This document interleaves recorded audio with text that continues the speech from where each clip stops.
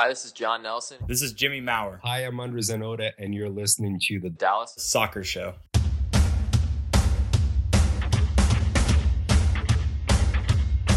H-O-O-P-S, yes. H-O-O-P-S, yes. H-O-O-P-S, yes. H-O-O-P-S, yeah. Hello and welcome to the Dallas Soccer Show presented by the Striker Texas. We're your guides to the roller coaster that is FC Dallas fandom. Coming up on our fifth year covering the team, we are the longest running FC Dallas focused podcast. I'm Dustin Nation, and in this episode, we're taking a look at what we've learned from FC Dallas's first three games of the season. Along with me is our man in the East stands. It's Jonathan Ross. How's it going, Jonathan? It's going pretty good, Dustin. It's been a good first few weeks of the season, so I'm excited to talk about some of the things we've learned already. Yeah, lots to learn. Just a quick recap of the season so far. 3 games in. First game was a 1-1 draw at home against Toronto, followed up by a 1-0 loss in New England to the reigning Supporters Shield holders. And then Nashville came to town, and FC Dallas handled their business and won that match 2-0. So lots of soccer since our last episode. Jonathan, what have we learned this season so far? So I think I'll start with what is probably the biggest change going from last year to this year, and that's the change on the sideline with Nico bringing in a new style of formation to this club, and I think one of the things that we've seen with this new 4-3-3 is the team is needing some time, I think, to learn it. I think in the first few matches. The team seemed to be very defensive. I think part of that is them learning the new formation, learning positioning, and with a new coach, always trying to make sure that you put a good defensive foundation in place.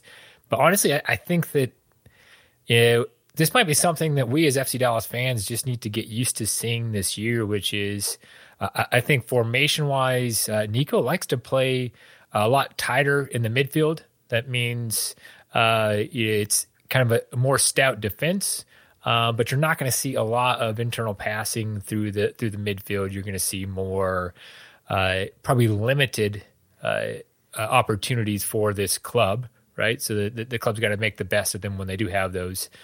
But a bit more of a defensive formation, playing a high line, and I'll quickly, Dustin, for those who don't know, kind of explain what a high line is. So. If you look at your back four on a defense, it's really about how close to the goal that back four sit. So part of the advantage of playing a high line is you're actually compressing your midfield. So your central defenders are close to your center backs and your outside backs. Allows you to really maintain and manage the central part of the field a lot better. Stop a team from building up. The disadvantage is if teams can play over the top, right? It's easier to get caught on a counter against a team that plays a high line like FC Dallas is this year. So to me, looking at the formation, just kind of as a fan, those are the two big things that I'm kind of taking away as new this year. Yeah, the value there is that the higher the line, the shorter the field that the opponent can play in is. Because they can't be offsides, and that means that your players are taking up much more percentage of the space, and so you can more easily cut out buildups and things like that. And so being more compact means that you're in the more passing lanes, and you're able to cut off more advances from the opponent than if there was more space to run around. And you were kind of letting them fill the space. You're actually filling the space. So, definitely some changes. Not also. We should also mention, the high press by the offense has seemed to work really well. We've seen our forwards and attacking midfield just kind of buzzing around as soon as the possession is lost. There's a lot more ferocity in that press. And then we saw under Lucci in the past couple of years, and so and coordination in it as well has been really good. So there's been countless times where they've gotten the ball right back up the field because the defender's been forced to just boot it forward right to where one of FC Dallas's players are. So is there anything, Dustin, as you look, so that we've got this new formation from the coach? Is there anything you're seeing from the defensive perspective? Any big lessons learned or key questions asked from the FC Dallas defense thus far? Yeah, I mean, just to reiterate, it's not necessarily a formation change because FC Dallas played in the 4-3-3 quite a bit last couple of years. It's more of an assignment change, and so the system has changed. So who you're covering under what scenarios and what responsibilities you have when someone else has the ball or when the ball's in a different place. Those responsibilities have changed quite a bit underneath Nico, and quite a bit of it is in that midfield. What is that midfield responsibility? In the past couple of seasons, there's been kind of a struggle on the back line and the defense, and one of the biggest things that has been a bolster to this team's defense so far has been Edwin Cerrillo's playing of the number 6 defensive midfielder. There was a big question mark coming into the season because can he handle this? We've seen him, either be on either side of just, shall we say, just naughty enough to be an annoying center defensive mid. Like we've seen him be too soft and let players kind of walk into places when they're not supposed to be. And we've also seen him get red cards, minutes into games, being too rash. And I think that this season he's found that balance and has really been kind of a stopper of movement right in front of the defensive line, which means that their defensive line has less to do. Yeah, when we did the season opener show, one of the things that we called out was a risk area was that number 6, right? It was the big question. And I think we were both assuming that Quignon would step into that spot again this year. But man, it's, to me, you've called it. I think Cerrillo's kind of found that balance. He's really played well defensively. He's made the right choices moving forward. And I think that at least right now, if we go back to the questions asked, right, I think the question asked around number 6 is being answered by Cerrillo. I mean, he's, to me, potentially the best player through these first 3 games as far as overall performance, consistency across all 3 matches. So that piece I'm quite happy with. Yeah, there's still some defensive questions though.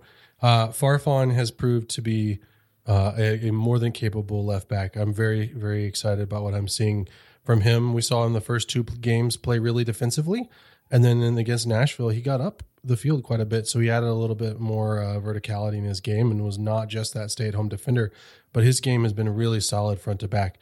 The big question mark, however, for the defensive line that's kind of been found out against Toronto and New England was Emmett Tomasi on the right-hand side.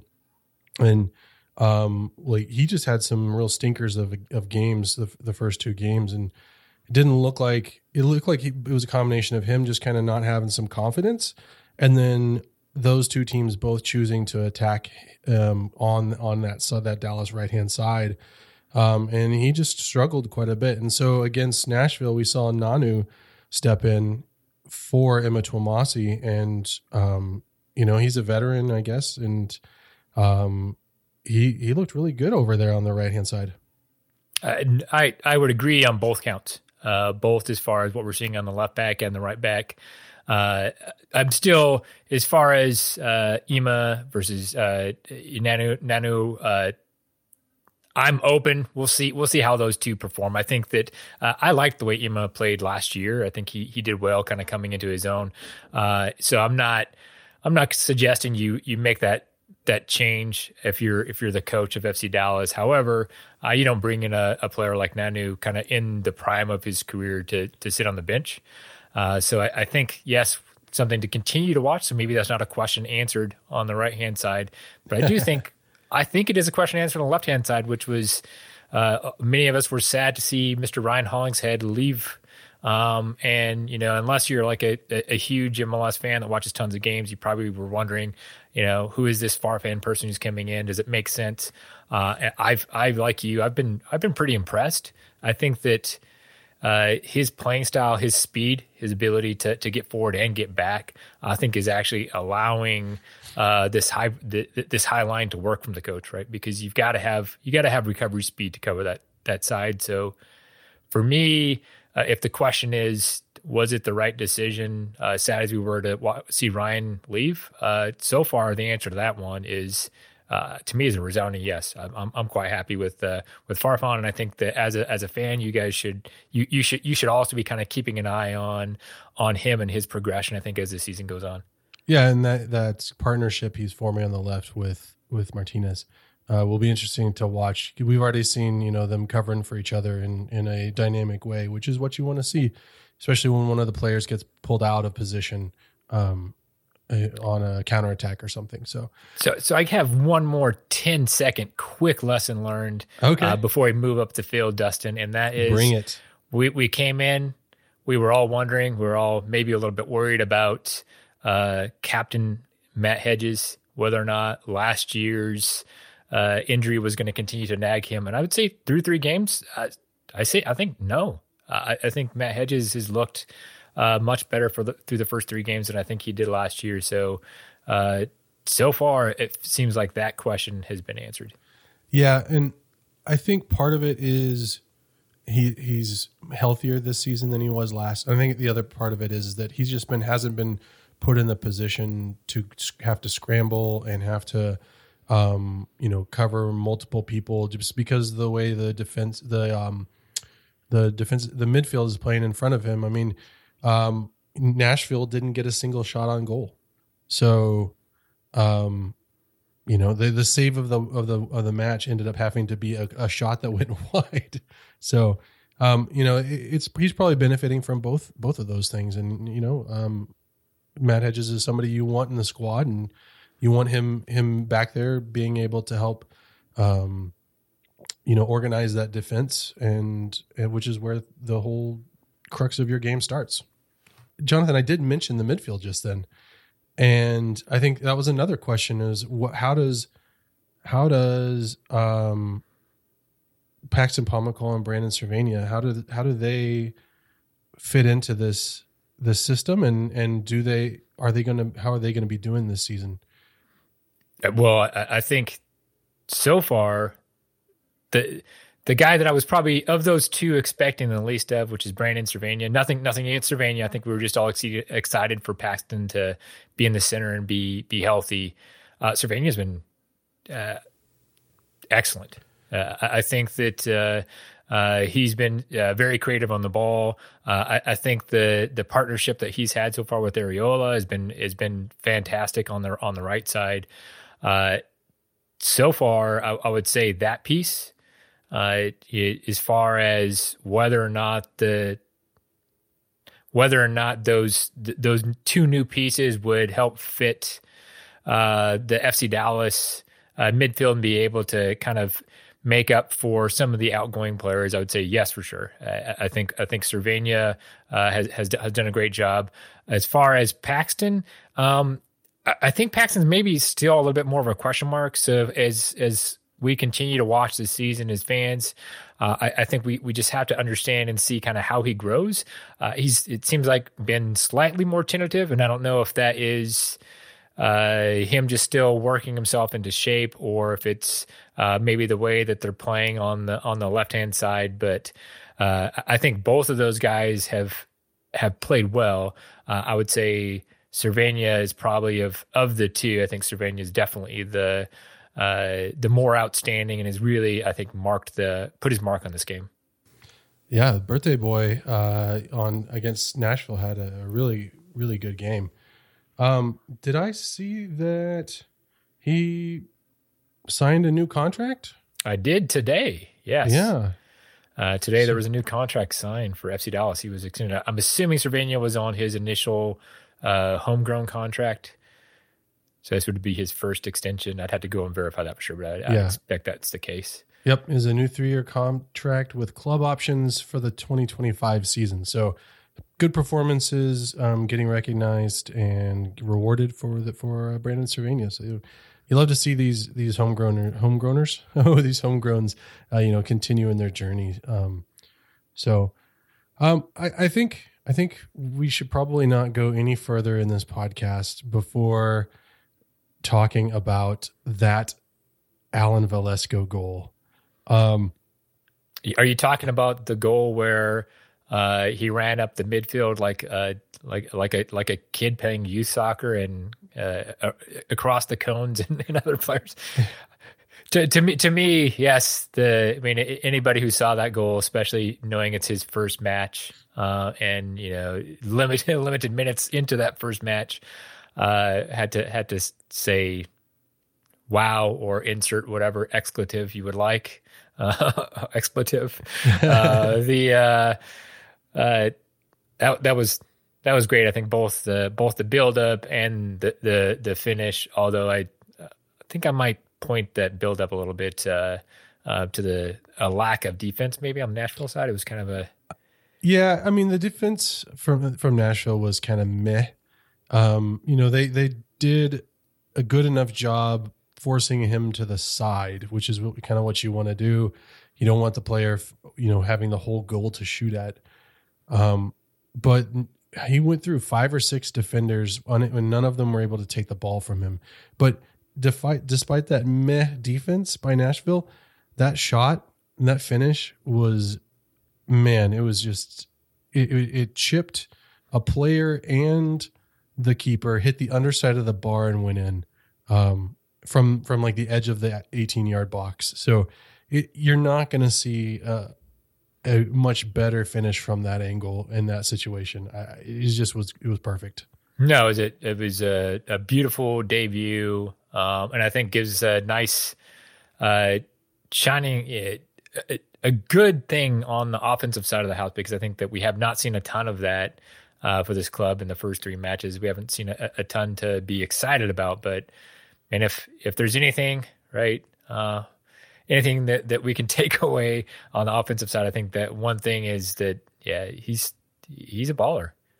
Yeah. I mean, that was one of the questions coming in was, coming into the Nashville matches, where the goal is going to come from. There was a goal early on again in the Toronto match from O'Brien, and then they went over two matches essentially without scoring a goal until they were able to unlock Nashville towards the end with that penalty drawn by Paul Arriola, and then ultimately put away by Franco Jara. So up until that point, like there had been 1 goal scored across the 3 matches. And so it's a little worrisome. The bench has been shot short in the attacking department. The only players they've been able to bring on are like Khalil Elmedkar and Siki Salt. I can't even pronounce his last name. Hold on. In Sabling. And, that in MLS these days, that's just not going to cut it. You want to see those guys get minutes and grow, but you don't want to have to rely on them to come in late in a match and score goals. And so, just having Franco Jara and Velasco still on the bench, even against Nashville, was just such a boon to the offense to be able to bring in players that have a history of scoring goals. I'm looking forward to seeing much more of Alan Velasco. Oh, I'm also very excited to see more of him.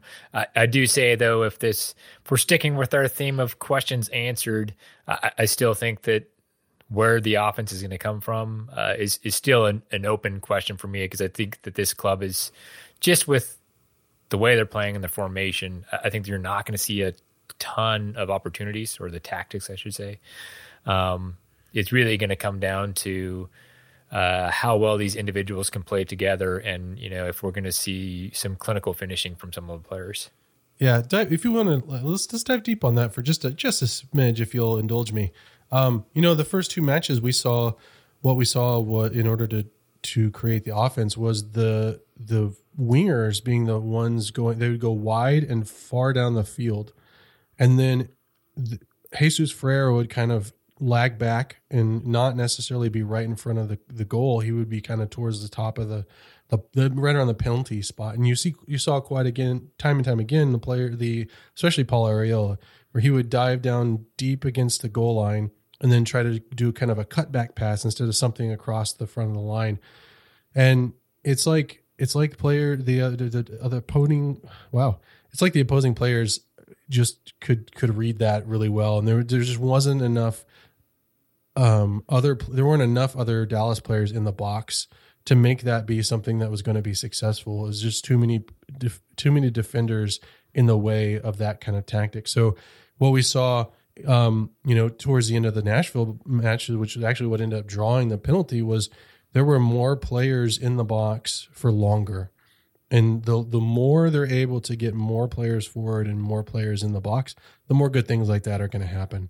We can't rely on Velasco to do a midfield run every game and just pull, some magic goal out of his rear end every game. I think he's probably capable of it, or thinks he's capable of it, but you as a team, you can't put yourself in that position. So there's got to be tactically some things to work on as far as how to unlock those defenses that are kind of compact around the middle of the back.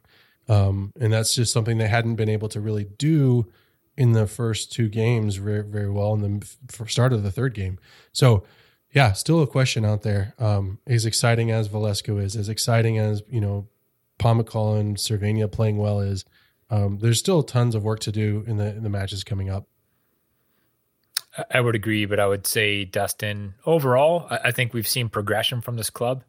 I think each game was a little bit better, and I'm not just purely looking at results. I think the team has played better each game progressively, and so it's some of those things that we've talked about already are some keys to keep an eye on.